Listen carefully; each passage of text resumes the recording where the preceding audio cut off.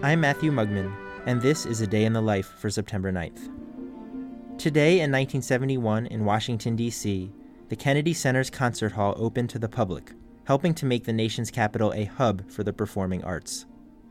Antal Dorati led the National Symphony Orchestra in a program that started, appropriately enough, with Beethoven's Consecration of the House overture.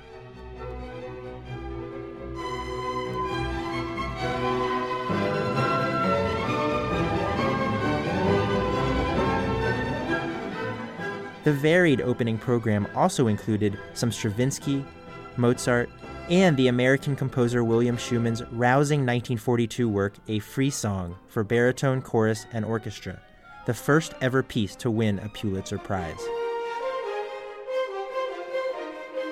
Until 1971, the NSO had been playing at Constitution Hall, where the great African-American contralto Marian Anderson was refused permission to sing in 1939.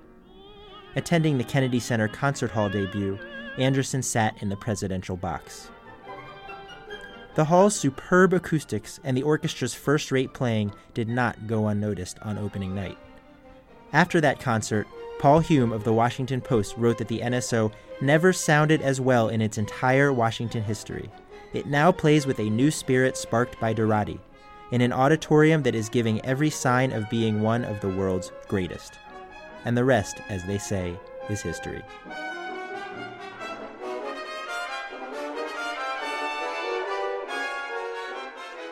A Day in the Life is a production of Critical Karaoke, made possible by the generous support of the B. Vredenberg Foundation, the Joseph Henry Edmondson Foundation, and Colorado College, fostering innovation in the humanities. Find out more at criticalkaraoke.com.